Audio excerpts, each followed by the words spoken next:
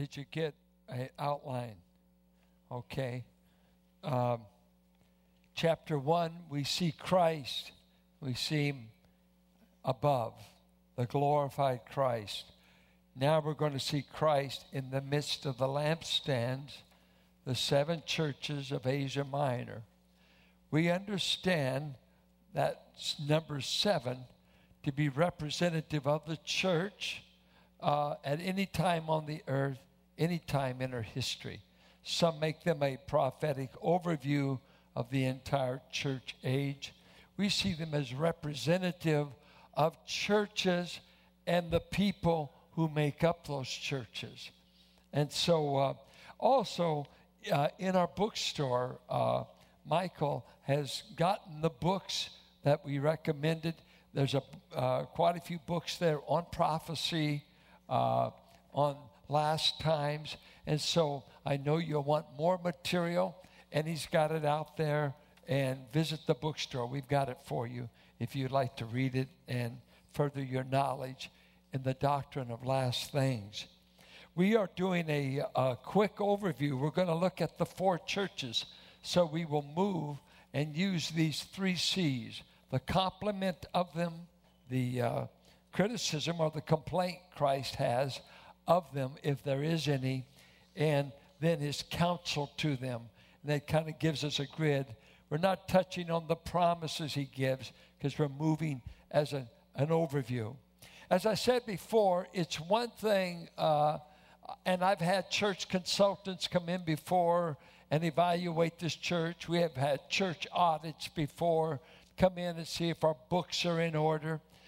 What must it feel like for Christ to visit Valley Bible and for him to evaluate this church? We are one of the 7 churches. We are that corporately, and that means we are that individually. You see, a corporate church life represents the people that go to that church. You hear people say, that's such a friendly church. Well, that means there's a lot of friendly individuals that go there. The church isn't, what's the church? Church is you. It's not the building, it's you. We didn't even have church buildings till the 3rd century. We never built buildings. Boy, I wish I could have been in those days. Just get a house, stay in it. You didn't start acquiring real estate till 3rd century after the church started, because they were a pilgrim people going to heaven, and we're not interested in building big churches on this earth because churches were the people. Now, let's look at these 4 churches. The church of Ephesus, the church that lost its love. Right, but they lost their love. What are the compliments? He compliments them in about 8 things, and I just hit these right in the verses. I know your works. He says that. That's wonderful. And it's a Greek word, exhausting labor. I know that you're a hard-working church. One pastor sent in an annual report to the Southern Baptist Convention. He said, no conversions, no baptisms, no additions. Pray that we'll continue to do God's work. Criswell said this, for some Christians, a lifetime of labor of some of us would not exhaust a butterfly. Just lazy. Wherever God's working, his people are working. He compliments them for that. He says, it goes on, I know your works, I know your exhausting labor, I know your perseverance. That is, you've put up with a lot, but you don't give up. You just remain under pressure. He says, I notice you don't tolerate wicked men. You've tried those who said they were apostles and found them to be false. So they are theologically, doctrinally on their toes. They're not easily deceived. They know. Remember, this church was pastored by the Apostle Paul, started in Acts 19 and 20. It was pastored by Timothy. Paul stayed there for 3 years. Timothy pastored. John the Beloved was the pastor of the church before he was exiled to Patmos. So you can't get a better pastoral team. Paul, the Apostle John and Timothy. So this church's problems isn't because of leadership. They had primo leaders, primo pastors, apostles, 2 apostles. And so now we're about 40 years past the founding of this church. 50, 55 AD. Now we're 95 AD. And so he says, you've tested those who are false teachers. You've endured. You've not grown weary. It's amazing that they're not tired. They're just an incredibly energetic church. And you hate the practices of the Nicolaitans. And we'll come to that as we meet this in other churches. His complaint, he only has one complaint. You have fallen from the height where you were. You have fallen, or really you have left your first love. You're orthodox, you're right, you're discerning. You just don't love me like you did at the beginning. Maybe it's because the church might now be the 2nd or 3rd generation. It's really interesting to see how first-generation Christians normally can be on fire. Not a lot of wisdom, but a lot of fire, a lot of zeal. And then you can go down. It should not be. 2nd generation may have that zeal, but they could be more refined and calm and whatever. But it shouldn't be, but it happens often. 3rd generation, give you an example. When's the last time you heard us sing Amazing Grace? Been a while. Now, and wouldn't it bore most of you if we sang it? How many would be bored? Boy, I've got the right crowd. Because this is old-timey music. That saved a wretch like me. I'm not a wretch. Yes, you are.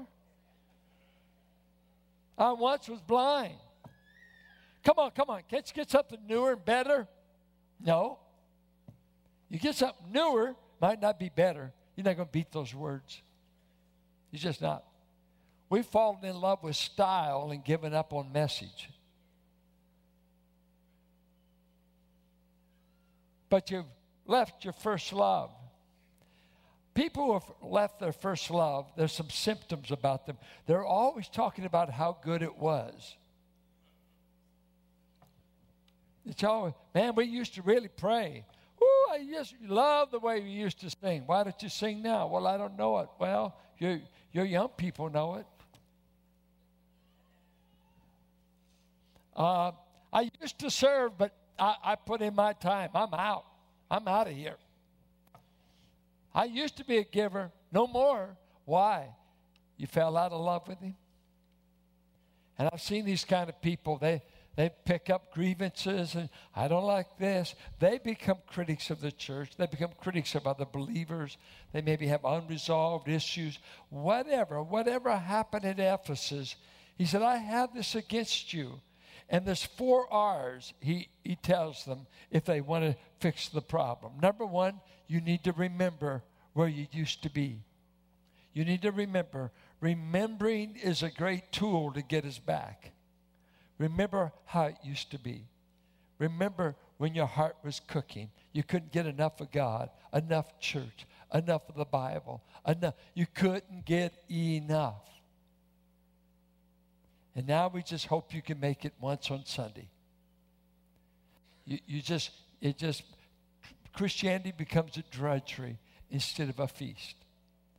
I grew up in times where some revival meetings in our church went for a month. You went to church every night. And I went to that church with my dad, who was an iron worker. He didn't work at an office job and lay around. He was climbing steel every day for iron workers, and he never missed a night. What kind of religion did he have? He had the kind you couldn't get enough. Couldn't get enough. You left it. You know more, but you don't love more. You win more arguments, but the glow is gone. You're like a married couple. You still share the same house. You might even still share the same bed, but there's no glow. The glow is gone.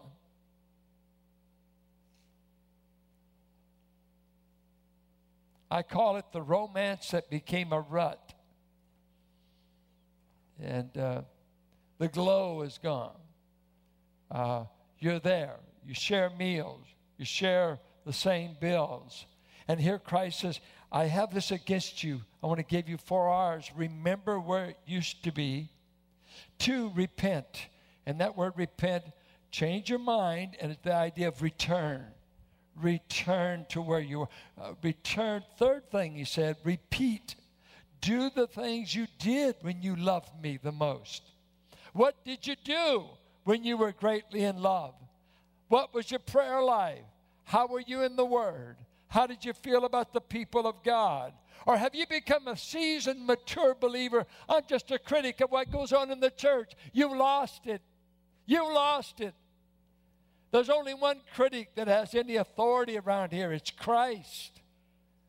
And I've seen people in church, to be a leader in the church is not to be immune from criticism. Everybody tells me what they think we ought to be doing. And they said, we've got a major problem. I know I'm the pastor. That's a major problem. But we've had that 45 years. And another problem we've got is we've got you. If your attitude's not right, are you a contagious Christian? Where people sense the love of God in you, sense that attraction, that glow. A.J. Gordon said, ecclesiastical corpses lie all about us. The caskets in which they repose are lined with satin and are decorated with solid silver handles and abundant flowers. Like the other caskets, they are just large enough for their occupants with no room for converts. These churches have died of respectability and have been embalmed in self-complacency. If by the grace of God, this church, the one he pastored in England, is alive, be warned to our opportunity, or the feet of them that buried your sisters will be at the door to carry you out. Christ is saying, remember, repent, repeat, or be removed. This is Christ speaking. And I tell you, I visited Ephesus. There's no church there today. Have you seen other churches that at one time glowed for God, one time burned brightly for God, that are no more? I must warn you and I, the Lord Jesus may put as many churches out of business as the devil. When you don't love him, when you don't really love him, why do you think he'd have you represent him? It's a scary thing. Remember the high priest, he attended the lampstands. He checked the wicks. He would check for the oil supply. And sometimes a wick would burn down and a lampstand would begin to emanate smoke.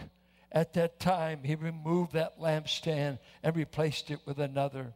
I've seen God bury churches that grew old, complacent, and cranky.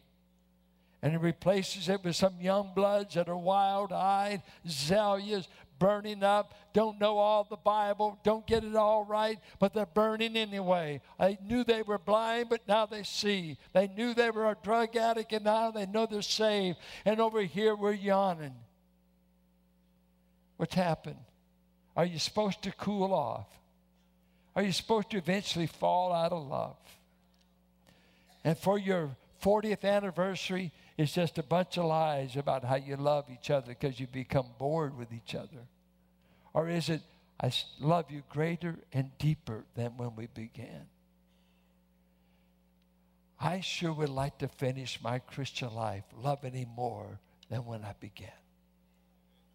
I don't want to become an old, cranky Christian that doesn't like to be around young people, that doesn't like to be around fresh ideas, fresh songs, fresh ways of doing it.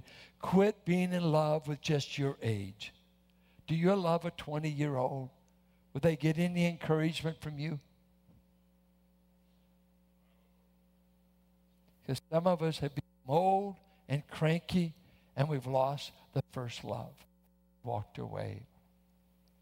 He goes on and he talks about the church at Smyrna. Say to the church of Smyrna, the words of the first and the last who died and came to life.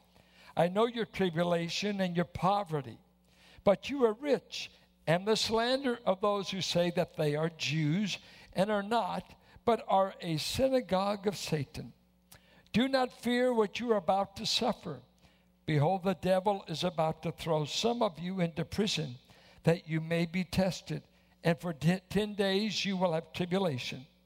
Be faithful unto death, and I will give you the crown of life. He who has an ear, let him hear what the Spirit says to the churches. He says this 7 times. The one who conquers, the believer, will not be hurt by the second death. Smyrna, 3 P's to remember, 3 P's.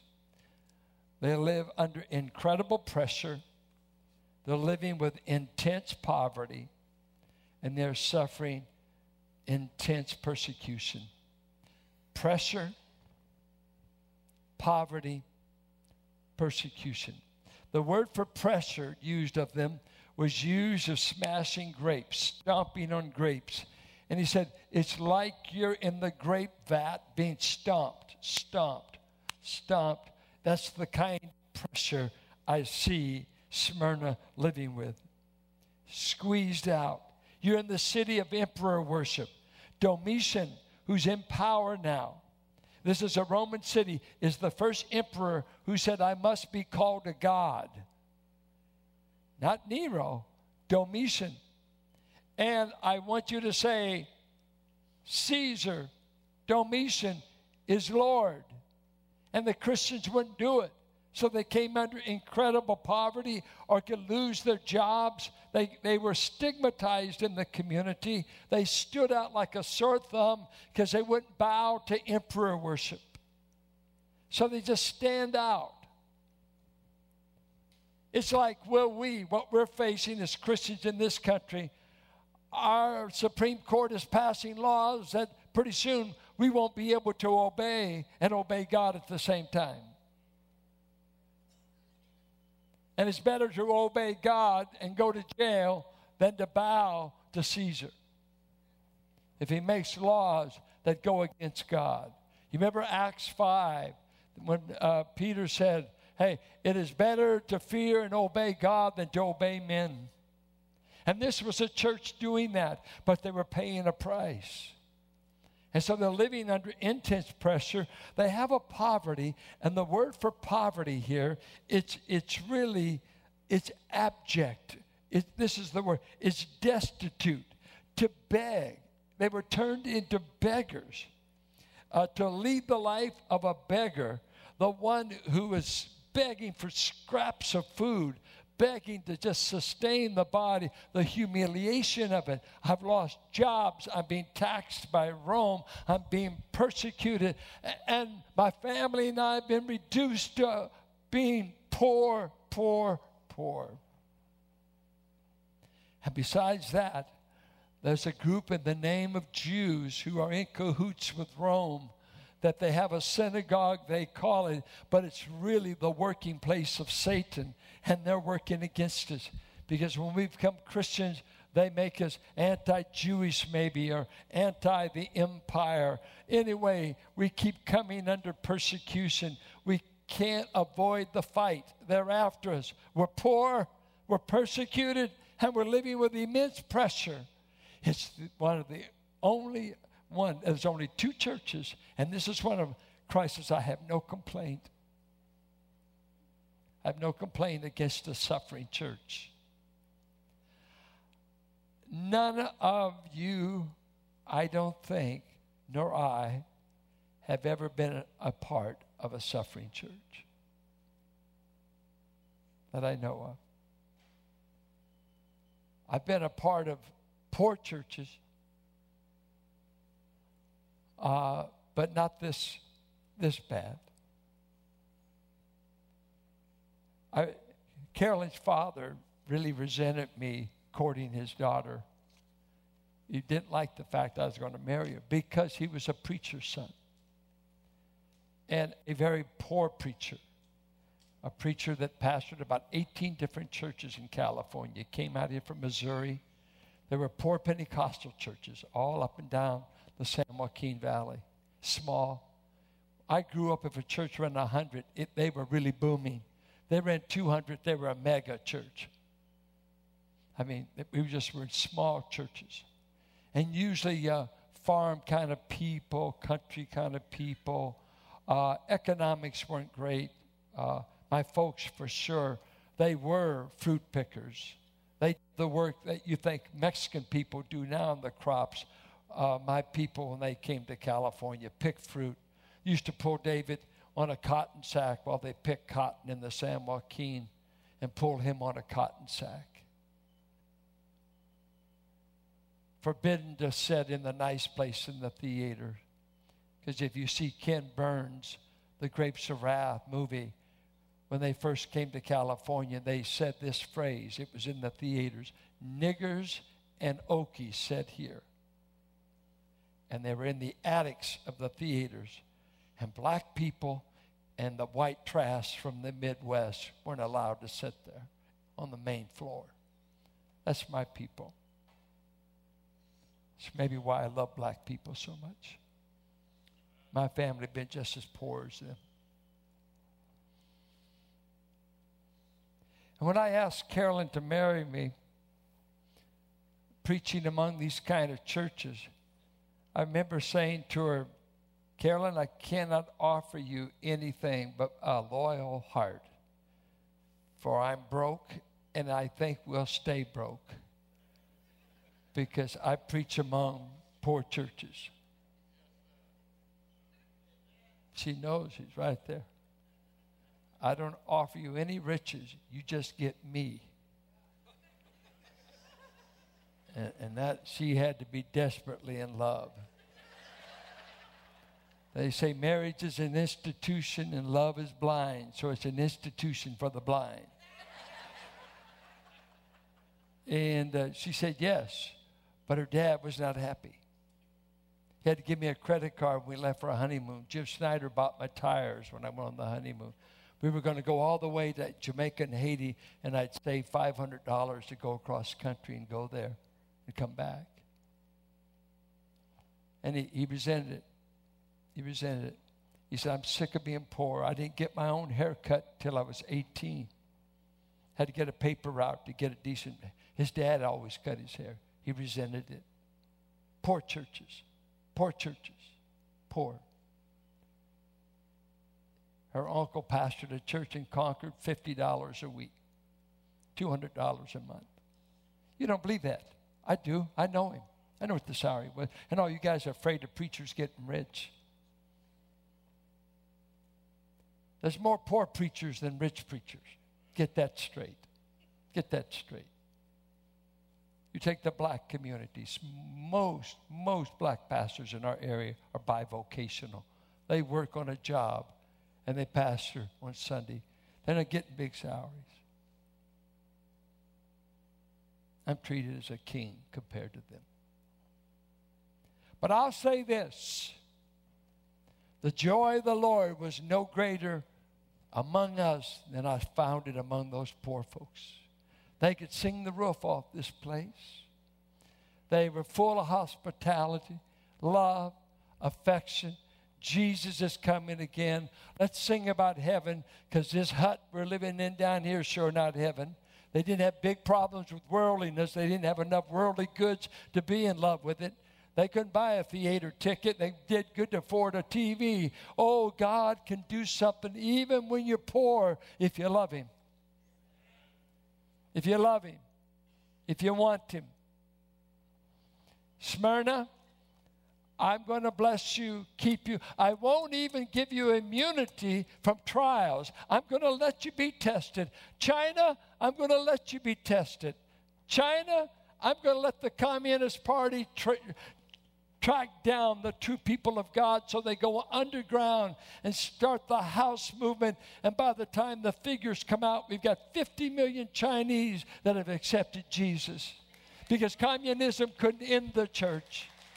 Cannot end the church. Poverty could not end the church. The church has been built on the riches of Christ, not on the riches of bank accounts. On Christ, it's been built. His riches. And he gave them up and became poor to make us rich. Smyrna, I have no complaints. I will keep being Lord despite your pressures and your poverty.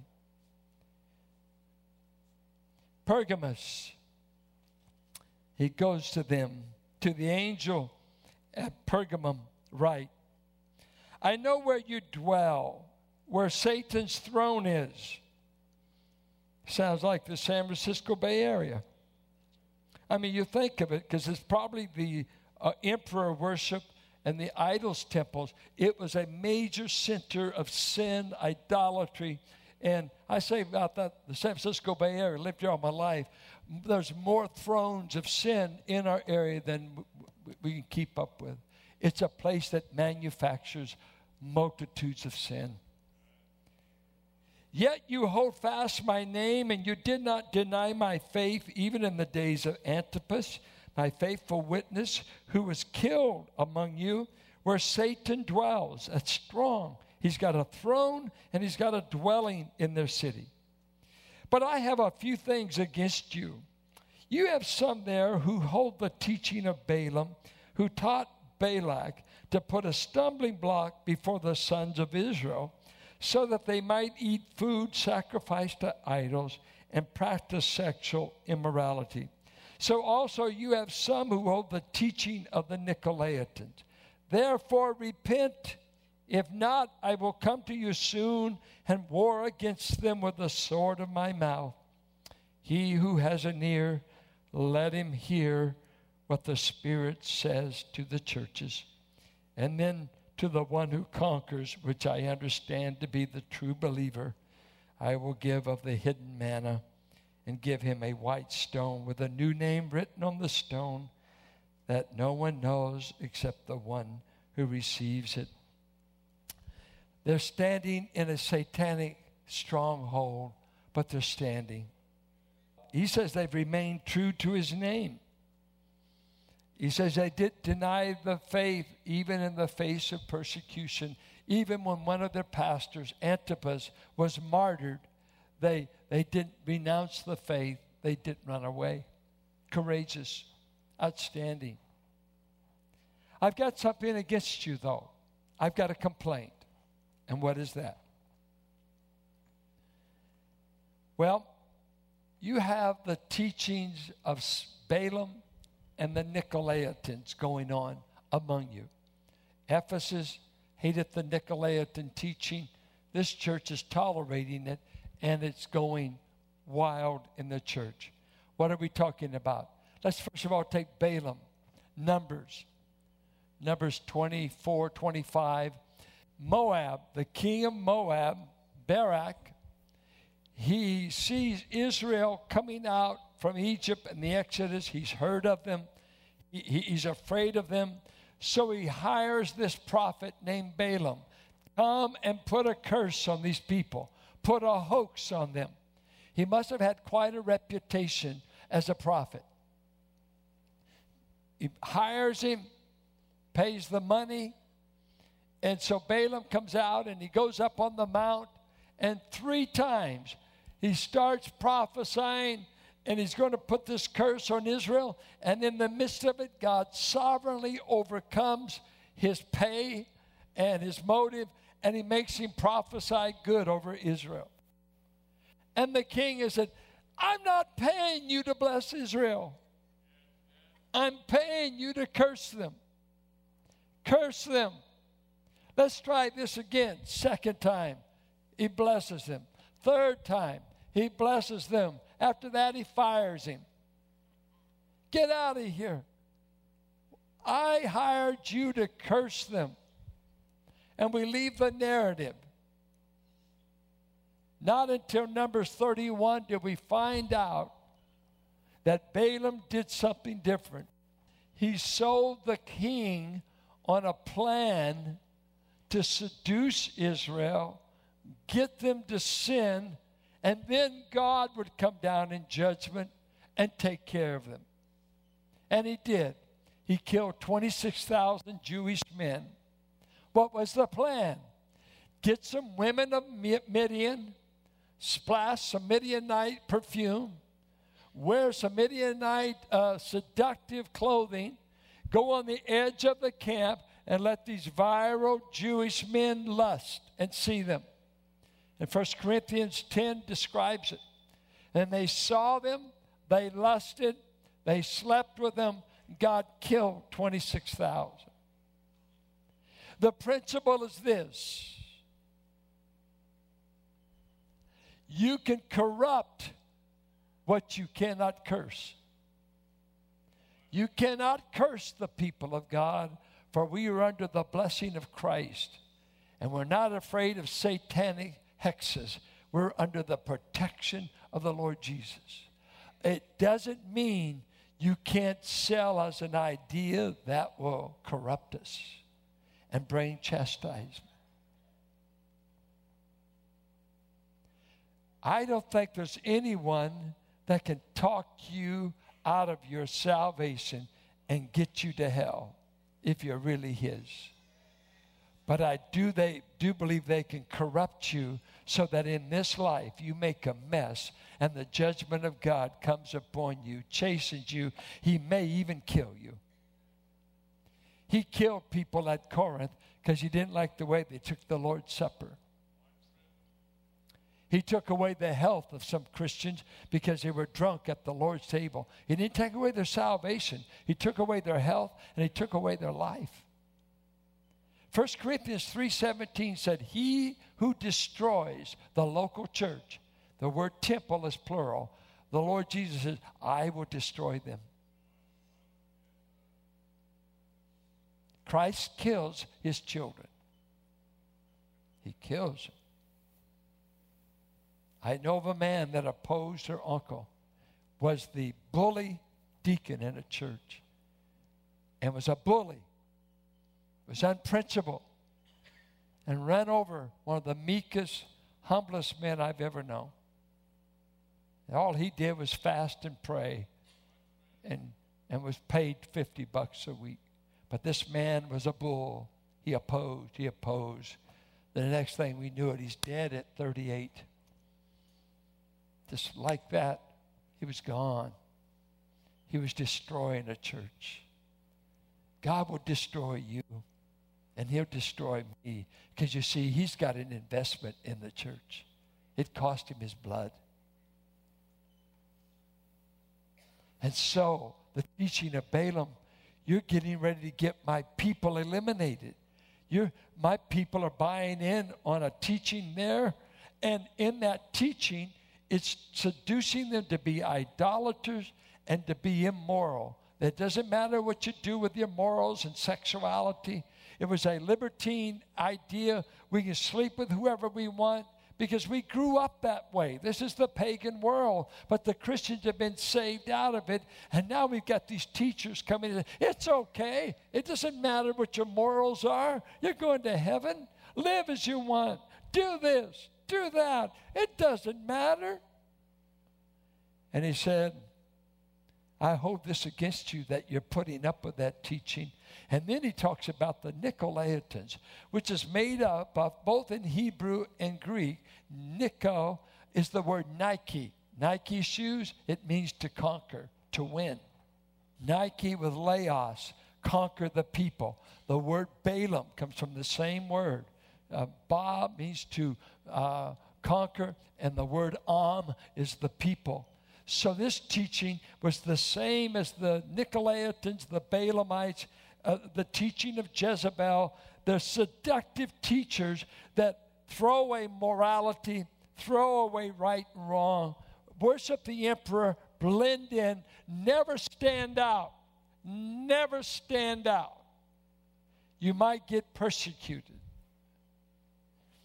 I have to say this.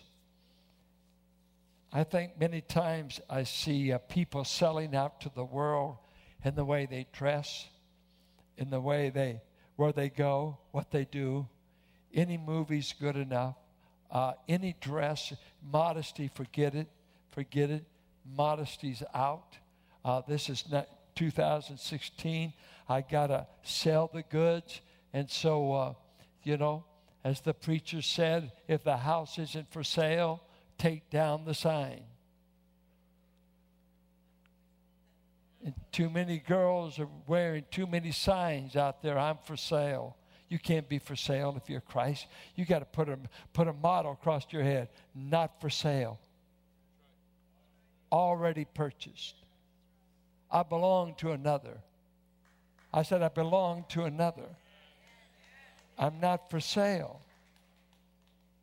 Chump. Matter of fact, you mess with me doing God's will, the sovereign Lord of life and death can handle you. But I'm not going to advertise in the meantime. Can I get a witness?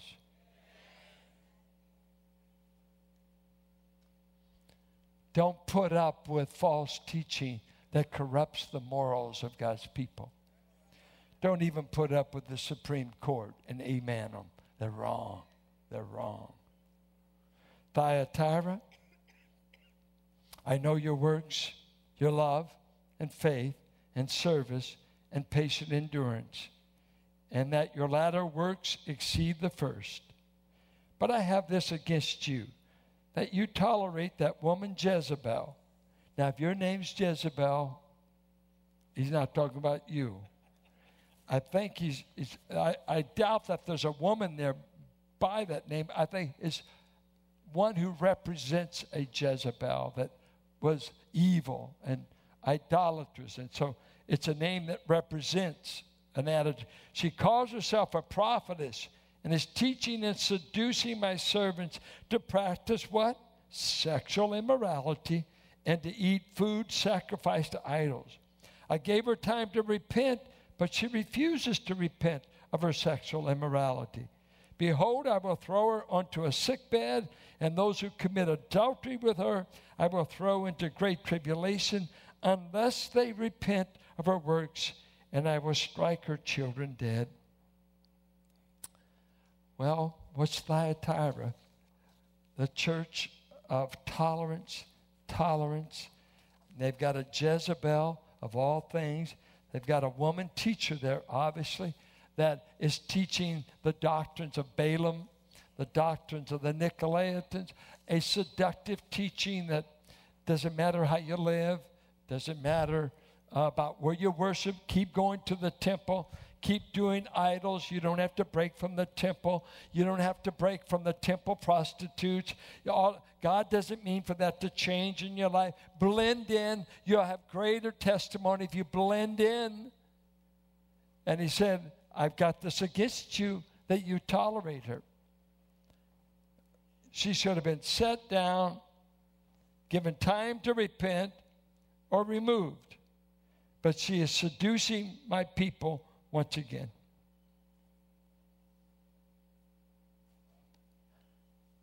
Christ says, I know your works. I know their love. I know their faith. He even says he knows their service in verse 19.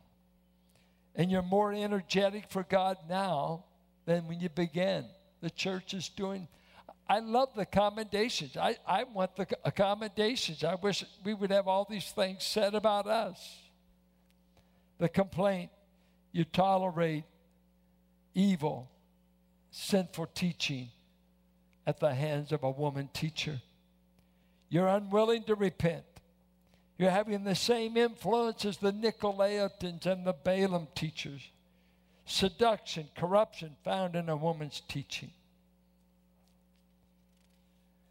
I am amazed at some of these ministries I hear about that the minister has gotten so big he's not accountable to be moral. He's gotten so big he doesn't have to be responsible. His moral life doesn't matter. This doesn't matter. You see, no personality is above the Word of God. Charisma is not greater than character. Character. And you watch false teachers. They always go after the women and they go after the money. They love money. Peter said that, 2 Peter 2. And Jude says it. And their eyes are full of adultery.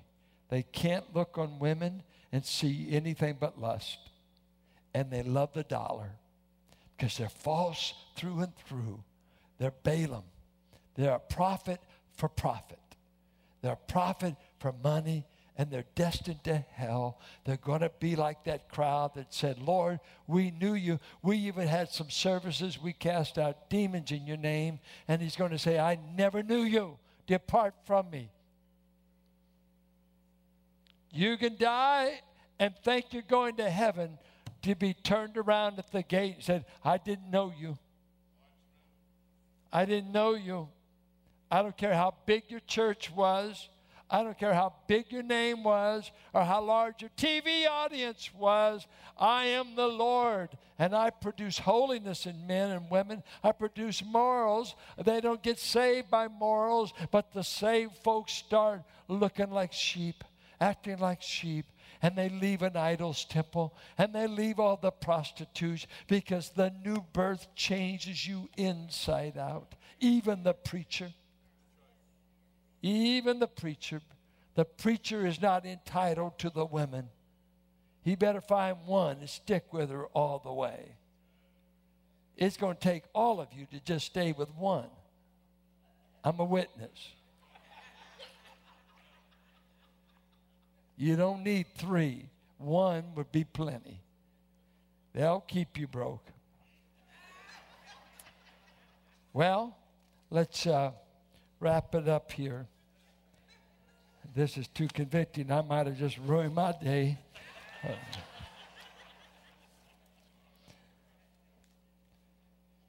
We must hear the call to repent. In these churches to continue, there's hope if we'll repent. I ask you this. God wants the church to repent, but let's start with you. Have you repented of anything in the last week? Do you ever repent? And that means I changed my mind. I changed the direction. And it might be a miracle. You might actually initiate an apology. That'd be a miracle for some of you. Because the only time you've ever been wrong is when you thought you were wrong. See? No. Stubbornness. I can't repent. I'm always right. I'm always right. And you see this in people just set in their ways. I'm not changing. I'm not changing. We know you're not. And you become old wine in old wineskins, and you're bitter. Jesus wants us in new wineskins, new containers, freshness. That takes staying current with him. 2, which of these 4 churches describes you? Were you described at all? You lost first love? Maybe you did, maybe you haven't. The suffering church, Smyrna, poor, persecuted. Pergamum, what about that church? Are you tolerating sin in your life? Do you watch a little porno every week? The statistics are alarming in Christian magazines that tell me how much porno pastors and Christian men are viewing. 60 to 70% of those viewed said they look at least once a week.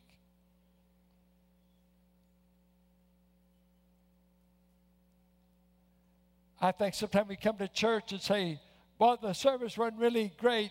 Well, how can you when you got a bunch of dirty people that didn't get clean? See, I grew up, we had a prayer meeting in many of the churches I went. We prayed before we had the service. You know what was wonderful about that? You confessed sin, you scrubbed your heart, and you're ready to worship. But some of you just run in here. You may have had a spat on the way. You may not have. You may have stayed up late, saw a movie that was questionable. You come in and they say, do something to me. Do something. Did you come to worship or did you come here for me to scrub you? And then you get mad at me, said, boy, he just seemed to be picking on me. Well, you're not hard to pick on when you're guilty. You're guilty. I didn't make you guilty. People all the time say, you sort of tell it like it is. No, well, I learned to lie to you. And they say, I heard from heaven as you lied. No, are you clean? Were you prepared to worship today? Did you worship? Did you worship? Nobody can make you worship. But you see, if we've been handling skunks, we start smelling like them. If we've been handling sin all week and not repent, not confess, not to get clean. That's what's going on in America today. So much is corrupting us, defiling us. Which church is Valley Bible? We've got 3 more to look at. But even so far, I think, is there any false teacher we're tolerating in this church now? Is there any false teaching that says you can live any way you want and still go to heaven? Go ahead and sleep with whoever you want. Several weeks ago, I spoke on moral issues out of the book of Hebrews.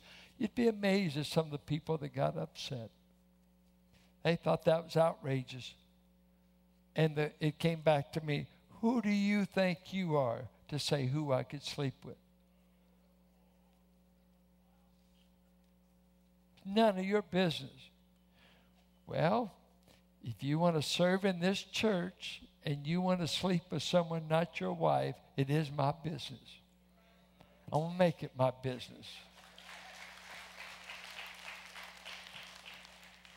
And if you think it's easy to pastor in the Bay Area and have any moral values, you ought to start a church and start pastoring. Because this area is so liberal, they don't know what God says, and they don't give a damn what he said. I do. I fear the lampstand keeper because he can put us out of business, starting with me.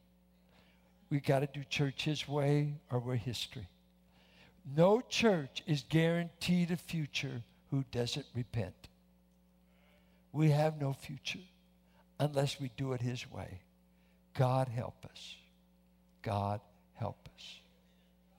God bless you. I'm over time. God bless you. Get along with the Lord and do business.